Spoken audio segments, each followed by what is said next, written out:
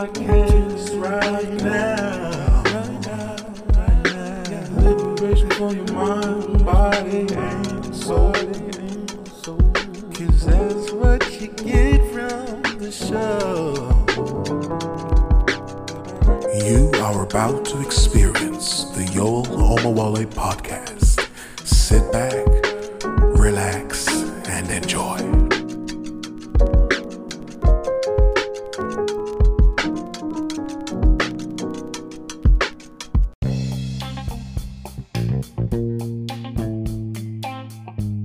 This is Yoel Omowale, and you are listening to the Yoel Omowale podcast. So, most episodes I have brought on a guest. This guest is really special. Everybody says that for every guest, but I really mean that. Today's guest is, where do I start? She has a huge heart. She has been a light and an encouragement to me. Her name is Retonia Brashier. I met her in a group that I happened to be in. I kind of stumbled upon this group in Facebook, and I actually won't mention the name of the group because it's not really that important to mention the name, but it was a kind of a social justice space, particularly for people who identified as Black and Christian, who are trying to explore what does the gospel or their faith say about their dignity, and especially in the context of a Christianity that was dominated by a kind of white nationalist rhetoric. And so essentially, how do we liberate ourselves as it relates to our Blackness and our faith? That's the purpose of the group. And so, it's a mixture of different people that I was coming across, mostly based in America, and I'm based over in the UK as a Black Christian, but still wrestling with and having these difficult questions about what does my faith mean and the history of my faith and so on. And so I came across Retonia from then, and discovered quite a bit about her that was quite unique. So she's a woman who's 64, so she's lived a life in the church, which we're going to get into. She's going to tell her story a bit, but I thought to myself, it's interesting how our friendship has blossomed despite the fact of the massive age gap. And I say massive, it's important to me to highlight this purely because it really does show that you can find companionship and you can connect to people despite how far apart you think your age is. That really ultimately doesn't determine whether or not you can find so much common ground with someone, and so much of that has been really healing for me. So with all of that said, please I'd like to welcome to my audience Retonia Brashier. Hi, Yoel. How are you? And thank you so much for that beautiful introduction. I don't usually get one like that. I know, and I just decided off the top of my head, you know what, you're special to me, and I really wanted the audience to be aware of that. So I thought it would be a nice place to pivot from. Maybe if you could kind of give the audience a little bit of the context of your background, where you're from, and what traditions you were steeped in, because I think that's so important to your story. Oh, awesome. Well, I'm originally from California. I am a California girl. Mm-hmm. Compton, California was where I was raised, from a long tradition of Black Pentecostal, the form that our ministry was Kojic, which means Church of God in Christ, which actually was a break off of the Assemblies of God, right? If you know anything about Azusa Street, had relatives that that participated, ancestors now that participated in Azusa Street. So long line lineage of what we used to call Holy Ghost filled Christians. And mother was a minister. Uncle was a minister. So just a lot of rich tradition there. Went to a Assembly of God Bible School in Costa Mesa, California. Met my husband through a church that we all went to, and that had multiple locations around the country. Met at a kind of youth gathering in Annapolis, Maryland in 1976. Got married in 1978, moved to Kansas City, stayed there for about 2 years, then moved to Oklahoma. Was in a church with my original pastor that I've been raised by since I was probably maybe 10 or 11, who had connected with a white pastor. So we moved to Oklahoma to help him establish kind of a partnership with that particular ministry. Was there for about 11, 12 years, and then moved to a church called Harvest, which I ended up staying there for 27 years. So that's a little bit of my background. So yeah, which was a predominantly white church. So yeah. Yeah.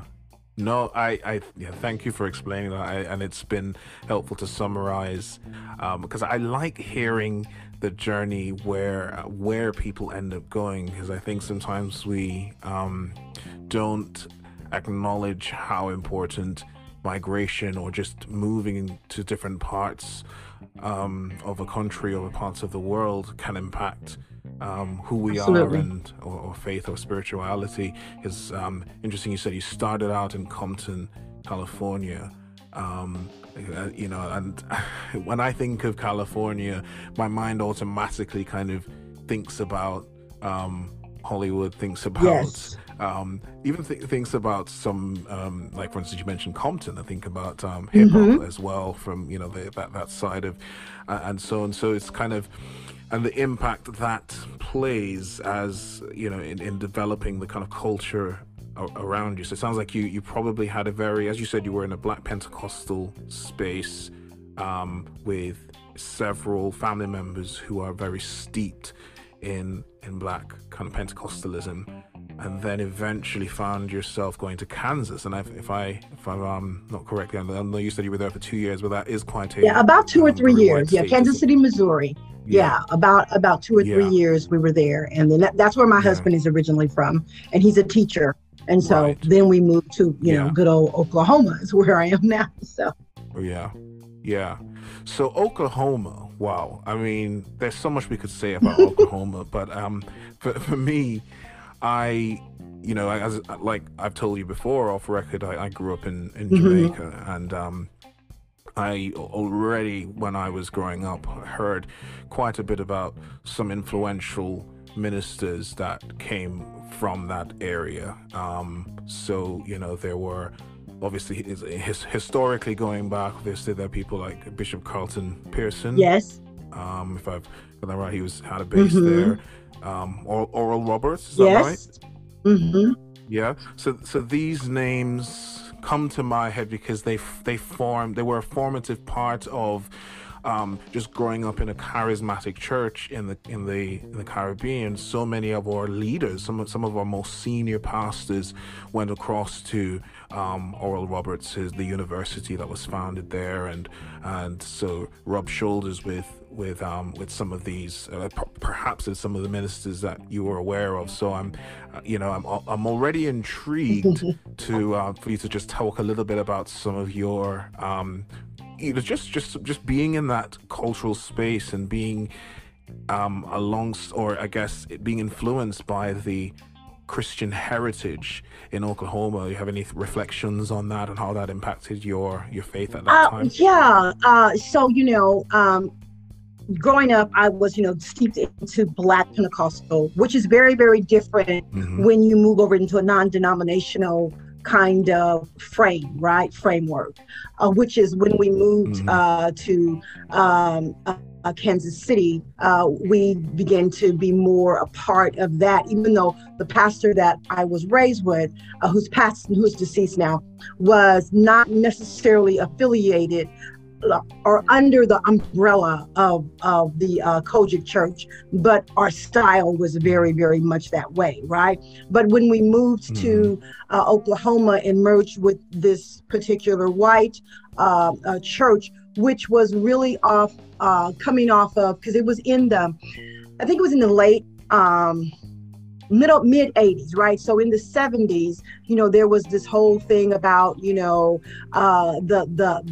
integration of the churches, right? So that God Mm-hmm. sees all, and there shouldn't be a lot of quoting going on about Sunday morning being the most segregated time of the week, right? Mm-hmm. And so there was a lot of Mm-hmm. integration, but what was very interesting about the integration, it was only Black people and brown people integrating into white spaces, right?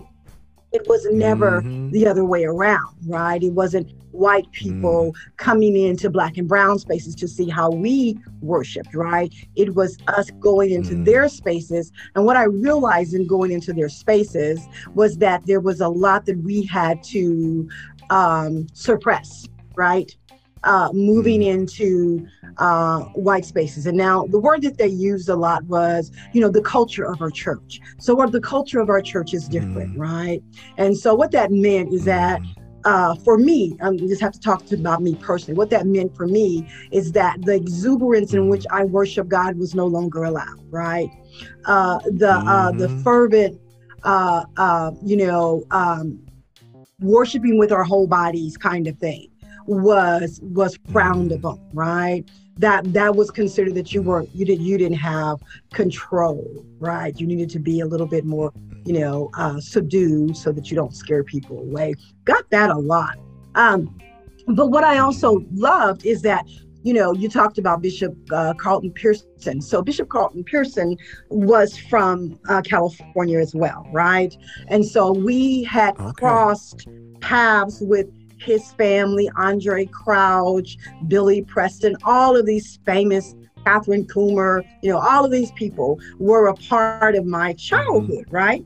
And so Mm-hmm. reconnecting when I came to Oklahoma, the pastor that I eventually stayed in community with their church for 27 years had connected Mm-hmm. with Oral Roberts, and then in return Carlton Pearson. So I actually reconnected with Carlton, because we were both young. He's a few years older than me, but we were both young, and so remember, Mm-hmm. connected and went, oh, okay, our families know each other because of the richness of our, religious heritage, right? And so Yeah. there was moments where being Black in white spaces was allowed when you brought in big names like Carlton Pearson. Okay. When Mm-hmm. you brought in big names like Joe, I mean, not Joe, but John Gray. Or, so there was, that was acceptable once or twice a year to just let go and let loose because, you had a renowned Black preacher that everybody liked, right? Which Mm-hmm. at first didn't bother me, but after a while, it really began to. I just saw this pattern of every year. Because, when you're in those spaces, I was in one space for 10 years and in another space for 27 years. So 37 years, so most of my adult life, right, in white church spaces. Yeah, it's very interesting how much you double minimize yourself when you're in those spaces as a Black person trying to fit in to what Mm-hmm. they think is most godly, right? Wow. So that there's so much in what you just said that I feel like we are gonna have a feast trying to, pull it out, pull it all out. But you mentioned about this sense of black invisibility in white spaces, and especially for you coming out of a heritage that was so rich, vibrant, dare I say, unapologetically Yeah. black Hmm. in a sense, and then now finding yourself in spaces where on one hand you are hearing a message of we need to unite the Right. races, we need to have blacks and whites coming together, during our Sunday services, rather than this, we know the famous quote, that Sunday high noon is the most Hmm. segregated Yeah. hour of in America, because the churches typically didn't meet, didn't Right. mix. Right. Whites wouldn't have the blacks, and actually, it's important to make it known that it's that white churches didn't allow black people to be in their Right. churches. That is essentially why there needed to be a black church. Absolutely. So I Yeah. think it's important that people get the record Right. straight. This is not black people didn't want white people in their churches as the initial reason. Of Right. course, some of them would not have wanted whites in their churches for fear of attack and so Right. on, but let's just get that Right. record straight. So, and then you find yourself now in these environments where, okay, fine, black people may be allowed to be there, but not on their own Right. terms. In a sense, there had to be some sort of respectability really at play in terms of how much of you, the whole of you, Right. would be Right. accepted to be. So So yeah, well, it go was on. almost like so you couldn't bring your whole mind, soul, spirit, and body, right? It Come was on. Yeah. just, you need to bring your mind, that's what we Hmm. want. You need to bring your spirit, Yeah. but that body thing, y'all need to leave that stuff alone, right? That intimidates us, Right. the Yeah. shaking and the gyring and Yeah. the hallelujah and all the things that black people do when we get excited, right? Right. Which actually fills a room with joy a lot of times, right? And Hmm. so when that's where I think we get the hashtag Black Joy from, right? When Hmm. you see this, we're supposed to be worshiping the Most High, right? And you Hmm. feel, you have all these feelings, but in white church you really could not, at least the white churches that I was in. I don't, I can't speak for all white churches, I haven't been to all of them, but the ones that I were around for 37 years, that just wasn't acceptable, right? It had to be in a Hmm. dignified, orderly manner. They talked about Mm. order a lot, right? This order that had to Hmm. always happen, right? And Yeah. and after a while, you begin to realize this is actually man-made order, right? Like this is Hmm. not necessarily, spiritual order. This is what makes Mm. these particular people feel most comfortable, right? And what I realized in white Mm. spaces is for black people and brown people, but in particular the black people, because that's who I am, we were always Hmm. underly conscious of making sure that we did not make whiteness uncomfortable, right? Because there was Okay. a price to pay. You would have to go Hmm. talk to the pastor, or somebody got their feelings hurt, or what did you really mean by that? So there Mm. was just a lot of that under, it was never like spoken. It was an unspoken thing that black people knew, that when Mm. they were in those spaces, Yeah. that, expressing their joy and love and admiration Mm. for the divine was not totally accepted in the ways in which we were used to Yeah. doing. Yeah. So Right. So, as you're saying that, what comes to mind is it sounds like for black people in those spaces, they kind of lived a sort of disembodied yeah. experience. So as you said, the soul, of course, you needed to get your soul Right, saved. right. Your mind, in terms of convincing you, well, it was a number of things, but there, in a sense, there is a kind of cultural assimilation happening, or at least some kind of conditioning happening, where you are understanding what is required of you as the way you should think Right. as a Black person. So there's a kind of mental conformity sometimes happening under the surface as well. But this embodiment, I wonder if you could also pivot a little bit to talk about maybe some of the ways you started to realize that the church didn't seem that interested in the Black body, beyond just allowing it to express the Right. joy and express spirituality in the way that it is normal or feels it feels right for the Black body, but say some of the cultural issues that tended to affect Black Right. bodies, some of the issues in society as it Right. relates to Right. police violence and so Right. on. Well, I just wondered if you might be able to I touch on will.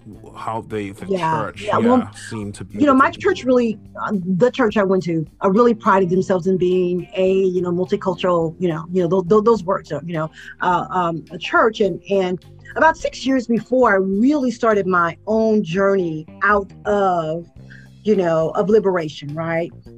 I begin to question and ask, we talk about, us being all inclusive and all this kind of stuff, but I don't see anybody that is of color that are actually in power. Now, I'm not talking about secondary power where you go carry out the wishes of the pastor, right? But I'm talking about in the meetings when it's time to decide what we're going to talk about, what we're going to focus on in the church, that kind of thing. There were never any Black people in those meetings. So fast forward 2016. And I had, asked a lot of questions, and well, God, we're just following the Holy Spirit and doing what God said, which means shut up and you don't ask us those questions. Because if I tell you we're following the Holy Spirit, that's not a question you need to ask me, right? And I got that. I got that subliminal message. But 2016, when Alton Sterling and Fernando Castillo were murdered by state-sanctioned police. Now, I had a reaction in Mike Brown. I had a reaction with Tamir Rice, Sandra Bland, several reactions. But for some reason, the one that was Alton and Fernando just took me to a place that I was not able to return back to just life as normal, right? So, going back to church and, so I just, I began to ask the people around me, what did you think? Isn't this tragic? Oh yeah, Retonia, it's so tragic. I said, okay, so are we going to talk about this? Oh, no. We're going to pray, but we're not going to talk about it. We're especially not going to talk about it openly, right? And so I began to go on a journey myself and just started reading a lot more than what I had been about white supremacy and racism, right? So for me, when I Googled racism, I was really surprised that the first thing came up was white supremacy. I was like, ooh, wow, okay, that's a strong word, right? Because, people didn't use that word. They didn't use white supremacy, right? We use prejudice and racism and that kind of thing, right? But we didn't use the word white supremacy. So I did a whole bunch of research on that. And I was like, wow, this is really deeply ingrained in the culture of my country, right? Which I already knew. My grandmother, my mom had already told me, we lived it, right? We see, I'm from Compton. I know how the police interacted with us, and it was never, ever a positive thing, right? And so I started talking about that to just different friends in the church, one of them being the pastor's wife. And basically what I got from my sisters in Christ, white sisters in Christ, was this is not the normal. This doesn't happen all the time. This is rare. It's really sad, but it's rare. And I said, it's not rare. And so they were like, well, what do you mean, Retonia?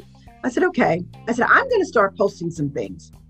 And I did. I went on, and I can't even, Yola, I can't remember the name of the website. I don't follow it anymore. But there was a website that really told you every time that there was a police shooting of an unarmed Black or brown person, right?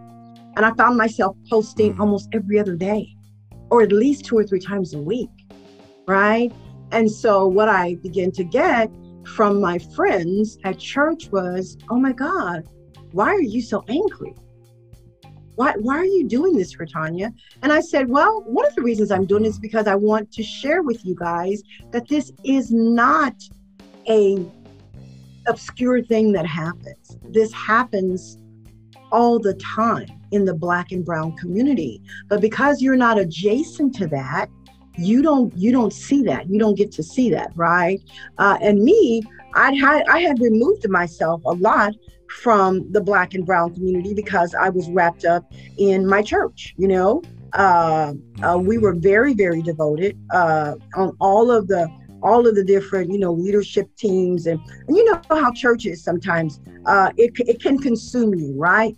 So outside of your work Yep. and your family, that's all you ever do is connected to church. And there was this unspoken word feeling that was all you were supposed to do, right?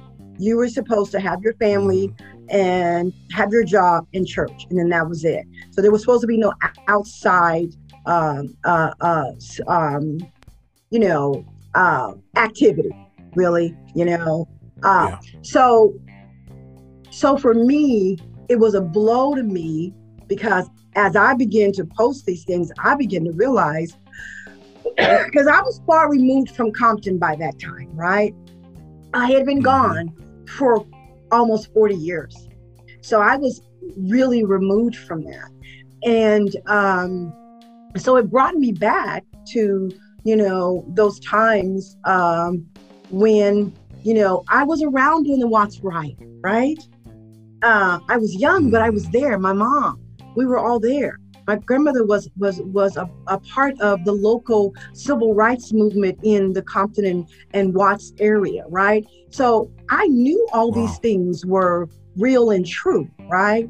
But now I'm standing talking to my white friends who are supposed to be Christian and love me, and I'm having to prove to them that what I'm saying is true. That really began to wake me up when I had to start proving it. Wow.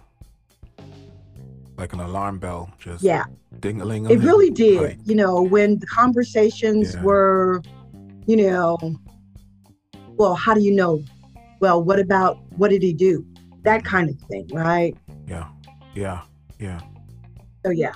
That, yeah, that's, I'm somewhat, I'm just kind of taking it all in. I'm feeling the emotions of what it must have felt like to be in that kind of space, in that kind of place, and your theology or your sense of what you think you believe, your faith and the shared faith you have with these people should generate a sense of empathy, a Yes. sense of interest in this, because this is real, but somehow because it wasn't real or because it never happened to them, therefore Yes.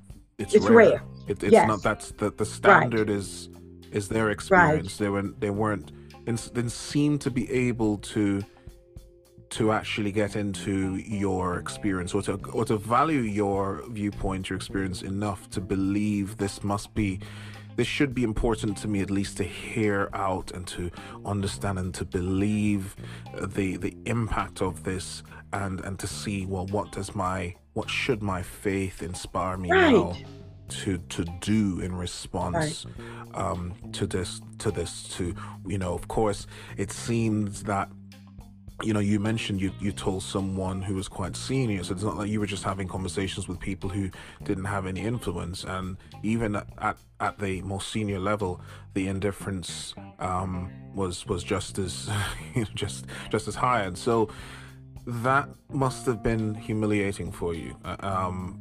Just this sense of, I trust, or I feel entrusted. I'm supposed to be, as you mentioned, in Christ, family with these Right. people. So all the things Yeah. we were taught, we are family. The church is the family. That's your family. You can always come to us. We are there. And when that got tested, around race, right? It got tested around race. It was very clear Yeah. that that wasn't true. And I realized that it wasn't true because it made them too uncomfortable, right? And so I began to wonder, okay, so why are you so uncomfortable?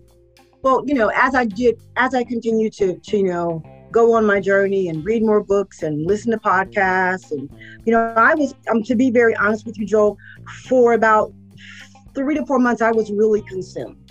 I read about 30 to 60 books within a 6-week period. And I'm a reader, but I don't really read that, I love to read. I usually read like 12 to 10 books a year, but I don't read 40 to 60 books in 6 weeks. So I was really, I was staying up all night, and it was like my eyes were open, right? And then I started feeling really guilty. I started feeling guilty that I had removed myself, right? I put myself in white spaces. I was around all of these people, believing that they loved and cared for me because that's the things that they told me, that they loved and cared for me, right? But I also hadn't given them anything that made them uncomfortable, right? I wasn't talking about racism. I wasn't talking about white supremacy on my Facebook pages. So then I began to get a lot of, well, you're not talking about us, are you? You don't mean us when you say that, right? So then I start talking about about racism and its connection to church. And that began to really make them mad, right? So I saw some really hurtful things as I began to connect, the systems of church with the empire, and how the empire, this empire had held up, racism and harmed the marginalized. And even though we give, say, to a project overseas or the inner city, right? We feel good about all of that kind of stuff. We really didn't want them in our churches. We really didn't want to be in their spaces, like living around them and living with them, right? Like we'll go over there and give them, some toys and some food and some socks and some shoes, but we're not inviting you over for dinner and sit down and watch a movie with you. We ain't doing that. So, but if we do that, then we tell everybody, look how good I am. I let them come over to my house and eat dinner with me, right? And you didn't say it that way, but you did, right? So there was a lot of that. I remember the pastor had invited a young man that had gone. So our church had a school connected to it, 1st through 12th grade. And there was a young Black man who had some family struggles. And so they had invited him because he had gotten close to his son. And so they invited him to live with them for a year. And I'm going to tell you what the pastor talked about, how they opened their home to this poor young Black boy. And it just would turn my stomach every time I heard it. Like, first of all, maybe the young man don't want everybody to know that, right? And you're in church and you're saying this, and of course, the young man, went on to go to college and do well. And, but he only stayed with them a year. So 1 year of his life, and the pastors took credit for all of his accomplishments because he lived with them for 1 year. He came to live with our family. Wow. Look how wonderful we are. And look what he's become. I think he's a doctor now. Look what he's become. But I was like, wow, Yeah. So, I mean, and it might be helpful for you to define that phenomenon to the audience, because I think many of my audience may be familiar with the notion of, I guess, white saviorism, Yes. that performative, allyship or whatever, where it's quite easy for people who imagine themselves as, well, it's their duty to perform these acts so that they can be seen as and take the Right. credit for whatever transformation that Right. occurs. So that's just yeah, just such an example of Yeah, that. well, so, and I didn't really realize it until I really started digging deep myself that it was, Mm, so it's acts of service, right? But you do those yeah. not to necessarily help the people that the acts of service is for. You actually do those things to make yourself feel good. That's what I had begun to realize because, if you're doing acts of service, why do you have to, have a camera with you and put it on Facebook right after you do it? Look what we did, kind of thing. So what I did Mm, one time is I asked the pastor about the acts of service. I said, I understand that you are doing good deeds, and I don't have a problem with that. I said, but you also go into the voting booth and you vote for things that harm the people that you just got through doing good deeds for. oh Lord. So I would like to Mm, ask you why. And of course, it came back to the I vote according to my conscience, right? And mm, I'm not going to vote for someone that I think that is going to promote abortion or homosexuality. Those were the two, yeah. buzzwords, right? And I was like, Mm, and I used to accept that years ago, y'all. But more mm, recently, in the last 6 years, I realized that's an excuse. That's mm-hmm. and first of all, when you go to vote, most of the time, um, abortion is not on the ballot. Okay, so Yeah. you're not voting for that, right? Whether or not Yeah. homosexuals can marry, go to the bathroom, trans people can go to the bathroom, it's actually not on the ballot. But what you're Mm-hmm. voting for is politicians who uphold those things that you still inherently believe, right? So you believe that homosexuality is a sin. You believe that abortion is a sin. And so you align yourself with those people, right? No matter what policies and laws that and I noticed that you had posted something today about that kind of thing. No matter what laws and policies Mm-hmm. that they are putting in place that actually harm the marginalized and the vulnerable, right? For you Mm-hmm. feel like I'm good as long as I know that they are those main things that are important to me, right? They are holding up. Yeah. So I think saviorism kind of goes along with that in a way that, so you're going over to other countries and you're promoting, you need to be a Christian. And yet a lot of these people that go over there, a lot of these, they actually are doing more harm than they are good, right? Mm-hmm. They are, trying to tell people that this is a way that you need to, worship God, right?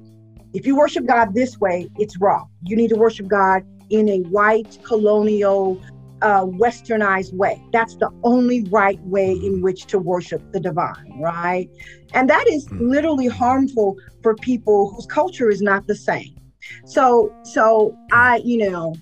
when I started talking about those things, Joel, it really started making people mad. And I was literally asked to be quiet, which doesn't Mm. really sit well with me. So, I wouldn't want to be in the room with someone asking you to be quiet. I'm just so, like, so that what? really didn't sit well with me. So I was like, okay, Oh so I'm no. going to really start talking now because you asked me to be quiet, right? Well. Uh, One incident happened. I was at a Bible study with, and this Mhm. is all going to be in the book that I'm writing, but I was at a Bible study with some women that I, had considered very dear and close friends. And I had just did a Mhm. post and some things on the church, and is the church really doing the work the works of Jesus, right? Are they, is that, is the church, a business machine, right? And so I was talking about that. And I was just probing, I was asking questions, right? And when I got to the Bible study, before I could sit down good, they all said to me, so that post, what church were you talking about? And I said, any church that it fits. If it doesn't fit your church, then I'm not talking to you. But if it fits your church, then maybe you ought to think about it, and it turned into, we never did have a Bible study. It turned into this huge conversation about, we're just supposed to love each other, and just those kinds of things. A lot of gaslighting went on that day, right? And I realized that was actually the last time I went to that Bible study. I realized that wasn't something that I needed to do anymore.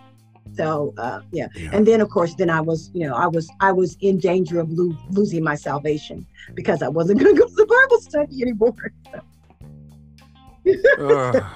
I mean, it's, I'm trying to gather myself, because part of me is just like, it's so cultic. It is. In terms of the way it is, but at the time when you're in it, you don't even see it like you don't see it as cultic, and the people themselves, they don't see how that behavior is just so deeply entrenched. And so what I'm interested in finding out about now is, so you've clearly been wrestling with this hypocrisy, or this disconnect.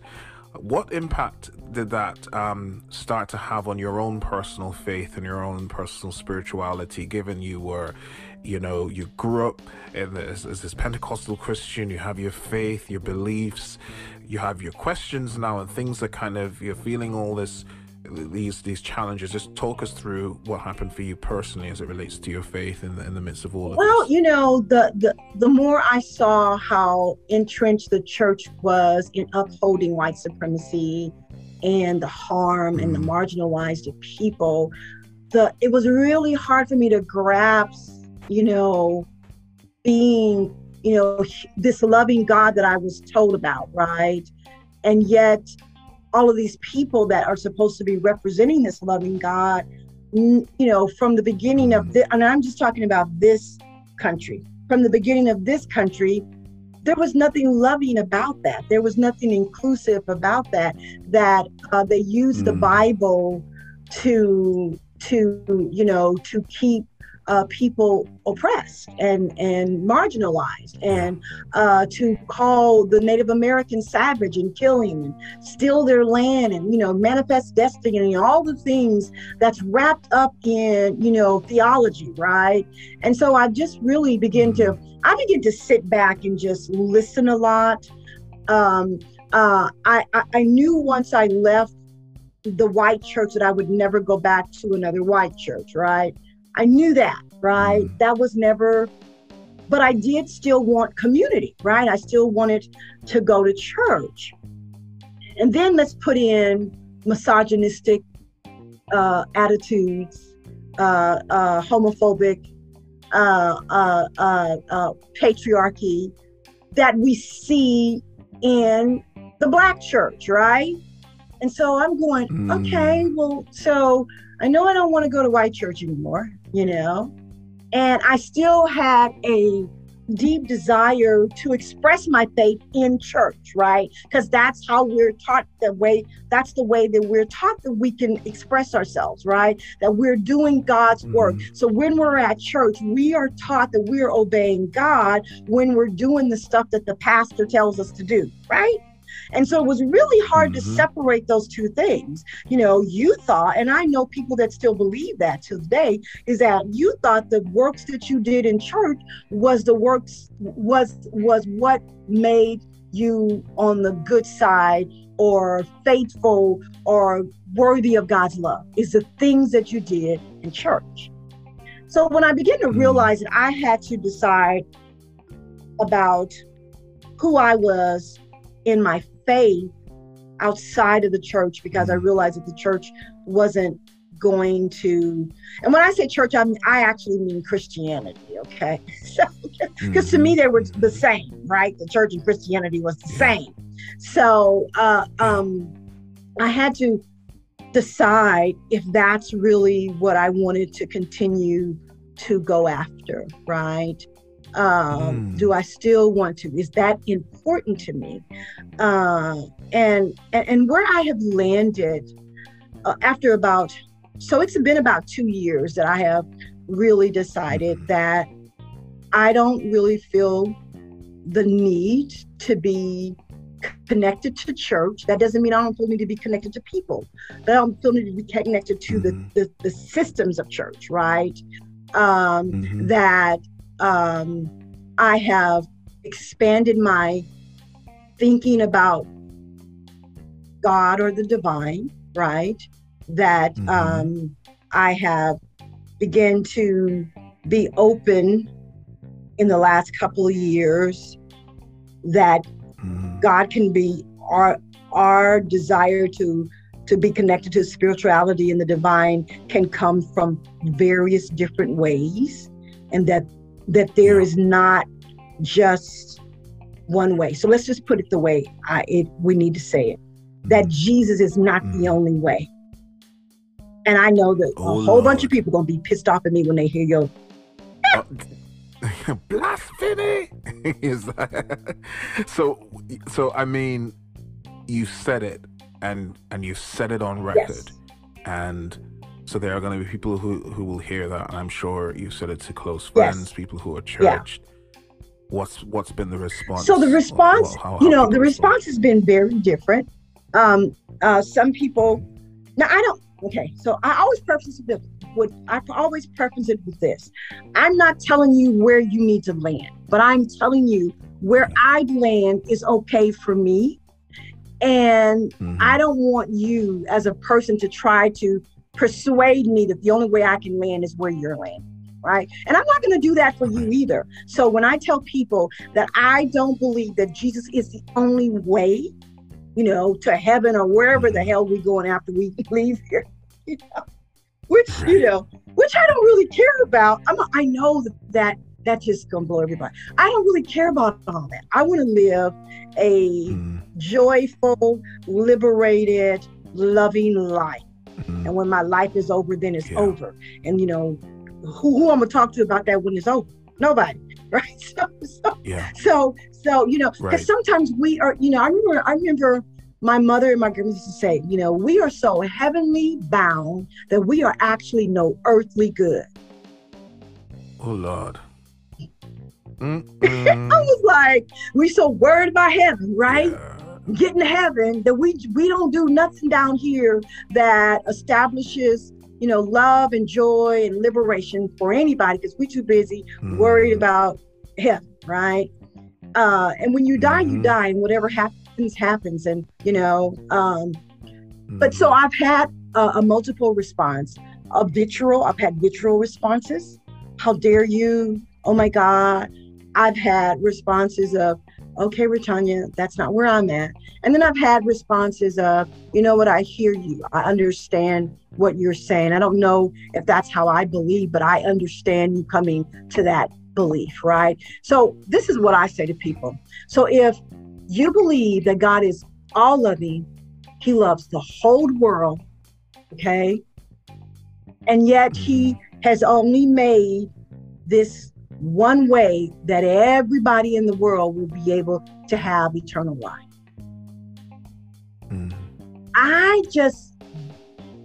I don't believe that anymore, right? And it's taken me a while to admit that I don't believe that, because I haven't believed that in a really long time. But it took me a while to admit that I don't believe that anymore. Yeah. And I'm gonna tell you, 3 years ago, that would have been really scary, and I wouldn't have said anything, even though I was on that journey 3 years ago, right? I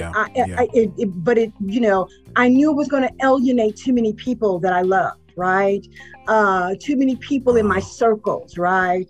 I mean, and Joe, we talked about this privately, is that we've seen people drop off of our lives because we have said, I just believe that the divine is way broader than what we have allowed them to be, right? It's more encompassing than that. The box is expansive, right? Matter of fact, there is no box. Okay, let's just get it right. Let's get rid of the box. And and I know a lot of people don't like that because it scares them. It makes them uncomfortable. They don't feel safe anymore, right? And when I finally realized, so I'm gonna go back a little bit. When I finally realized, because for a really long time, Joel, I was in the church still trying to get my white friends to go on this journey with me, right? I stayed. Once I started my journey in 2016, I stayed 16 months longer than I should have, because I really couldn't wrap my head around these people that I had spent 27 years with did not want to see my full humanity and make sure that the world was safe for Black and brown people. I did not want to believe that, right? And so I stayed, which was really harmful for me. I shouldn't have stayed, because by the time I left, I was so mad. I was like cussing everybody out because I was so mad, right? Because I stayed longer than I should, right? But I really think that for me, it was once I left, and even though I went through, and I don't know if you felt this, but I went through a period of mourning when I left, because it was a breaking off of a relationship, right? And it was a 27-year relationship. Yeah. And I broke it off, and I was the one that filed the divorce papers. I broke it off. Oh, dear. But there was a real time of mourning, right? And a real time where I didn't feel like I didn't know what my future was going to look like. And that was scary. And then that's when I realized that's why people don't want to change. It's because they're afraid of what's in front of them if they do. And so, I decided I'm just going to jump off in the deep end because I surely, once your eyes are open, and that's in regards to social justice, but also in regards to this westernized Christianity too. It's both of those things, right? So the justice came first, the Christianity came next, right? So I think it is and I know a lot of people don't want to hear this, but I think when you start that dismantling of white supremacy, you're going to have to end up dealing with the Christianity part of it. Ooh, Lord.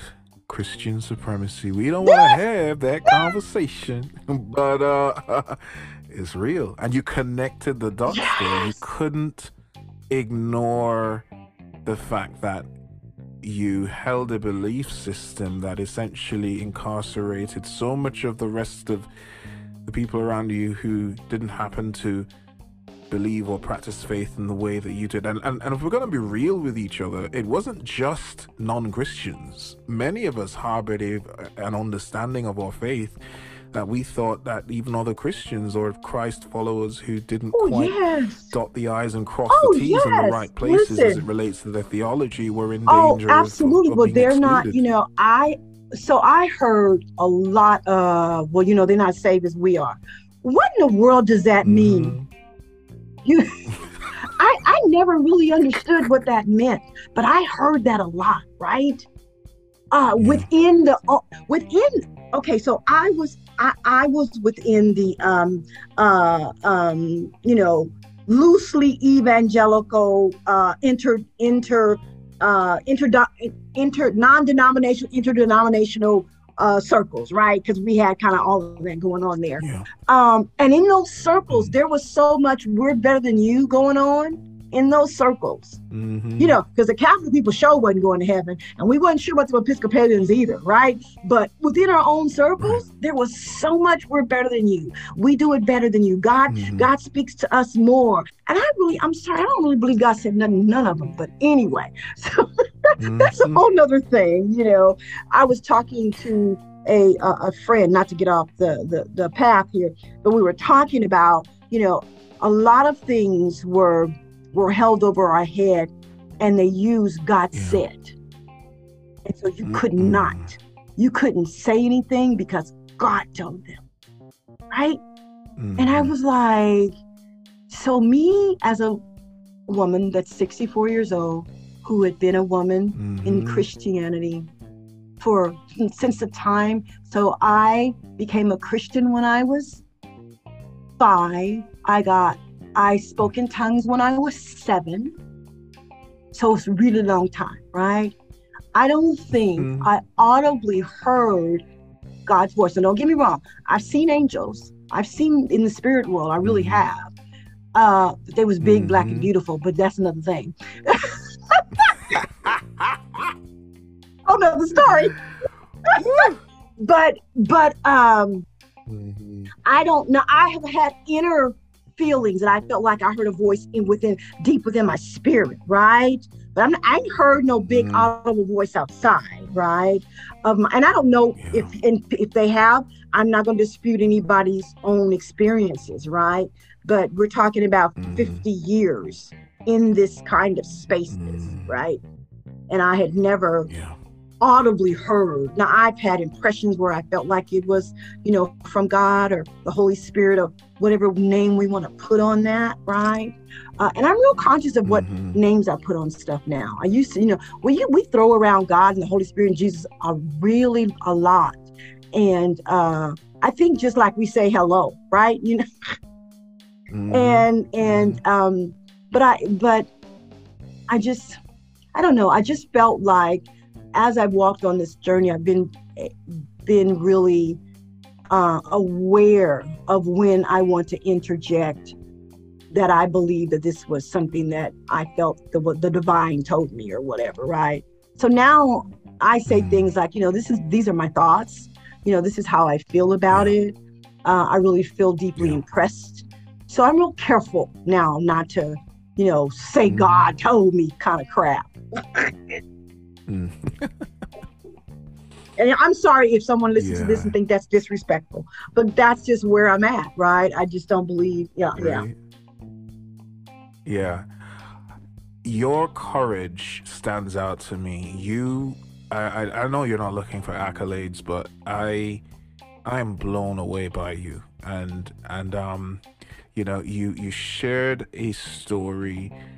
You nuanced your life story. You made it so clear, your heritage, where you came from, your introduction to the faith, how much you loved your faith and your heritage, and grew and had a journey and an experience being planted out of your formative faith experience, and then having had a protracted period in a different setting, you know, in a spiritual setting that was different from what your earliest years were like. But it was like a mirror. It gave you a chance to examine, to investigate, to really work out internally, like where's my heart land on some of these issues, some of the disconnect, the hypocrisy, the ways in which my faith doesn't seem to,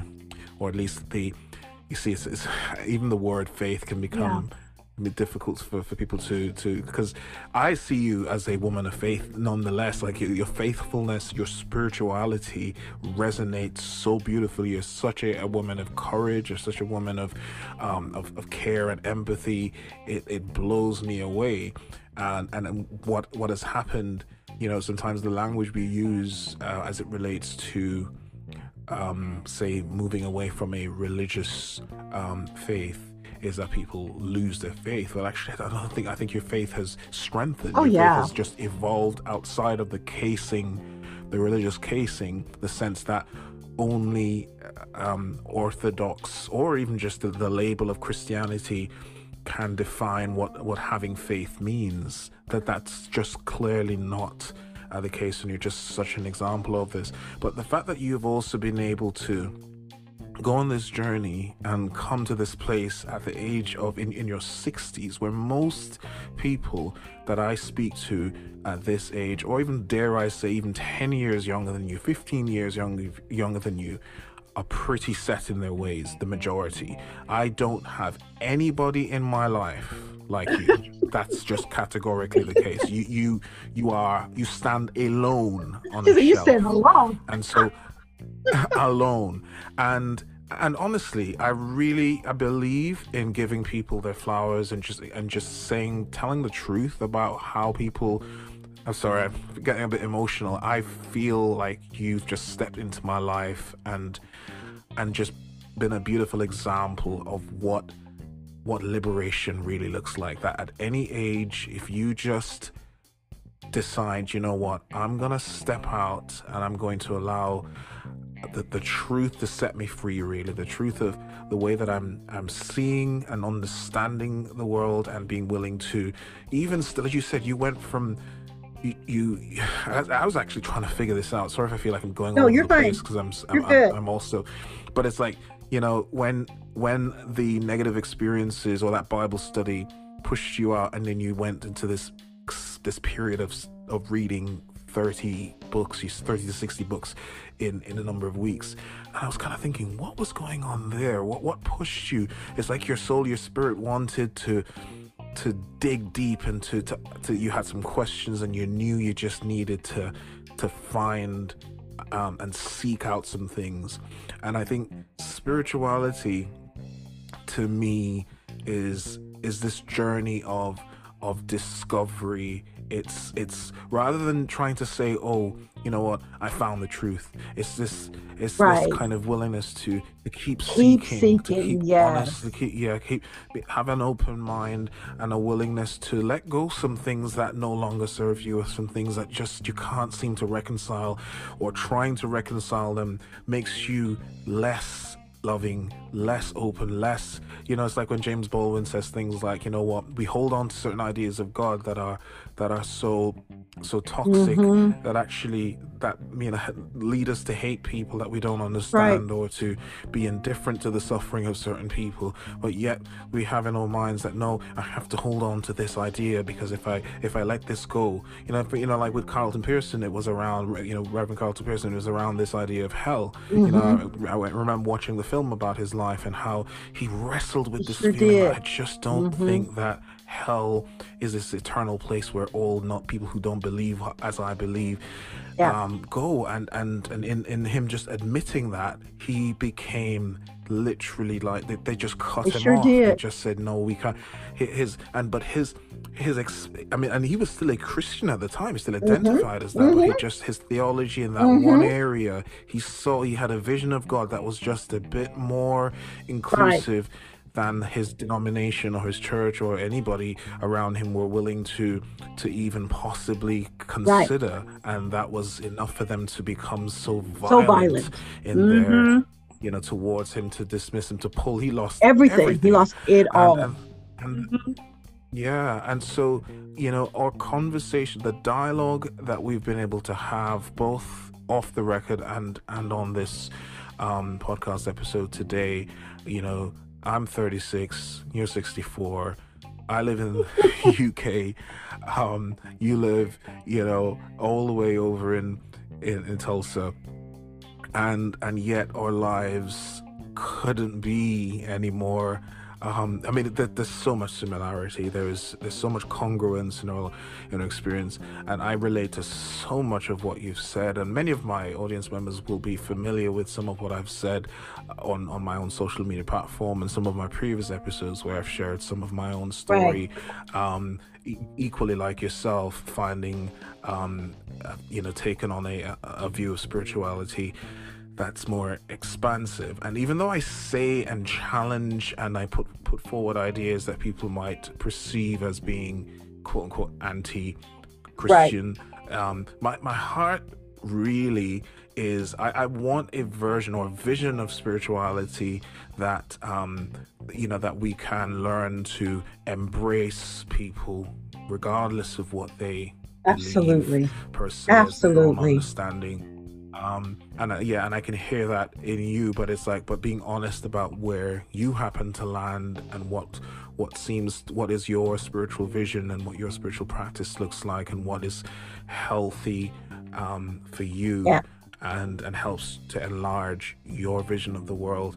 I know we're gonna need to have another conversation, well, more than another one, where I'd love to bring you back for us to touch on other things, and to certainly, because I wrote an essay, Yeah. Suit and Stench, which I'd love to have a dialogue in the future with you. I'd like to call it like some kind of transatlantic dialogue about Absolutely. some of the experiences of racism. But before we end this episode, what I would love to be able to highlight, if there is, you mentioned that there is going to be a book that you're writing, so we can look out for that. Is there anything else that you do that you'd like to bring my audience to attention?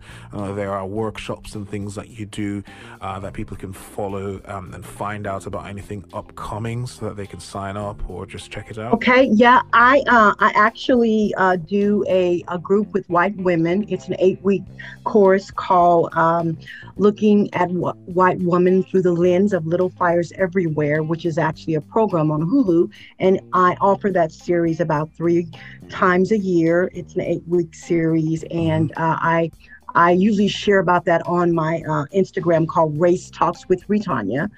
So you can go over there and kind of follow me there. And then, of course, my Facebook page is is just Retonia Brashier, and I do a lot of conversation also on that. So yeah, yes, yeah, we're in the beginning stages of that. I'm working with my editor now, and so it'll probably be out sometime the end of next year. But I'll keep everybody posted. Yeah, yeah. Fantastic.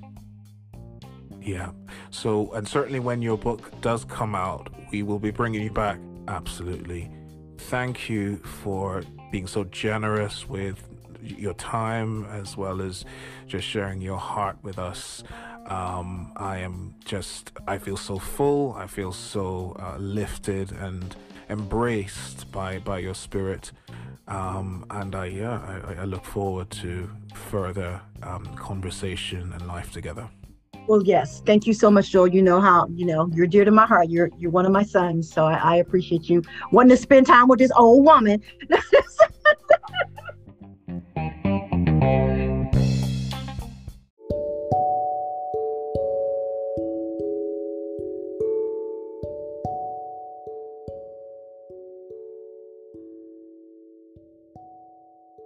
Thank you so much for listening to this episode. We have come to the end of 2021. It has been quite the year, on the heels of quite a roller coaster of a year before. So I don't know what 2022 looks like for you, but I'm going to continue pressing forward. I have some new episodes coming out. The first one will be on the 7th of January with Reverend Jason Evans, and he's going to be talking about queer theology. But before we get into the new year, I know this is, a difficult time for many. Many of us have lost relatives, friends through the pandemic, and many of us are going to be, charting new waters, many unknowns and lots of uncertainty. So I hope you can keep your family and friends close as you transition to the new year, and whatever that brings for you. I just wish you prosperity and hope, and some peace of mind. So thank you for journeying with me throughout this year, throughout the latter part of the year when I launched the podcast, and yeah, look forward to a year of more content, more conversation. All right, you take care and stay liberated. If you have enjoyed any of the episodes, please share them with your friends and family. Subscribe to the podcast. Follow us on social media. You can find us anywhere at Yoel Omowale.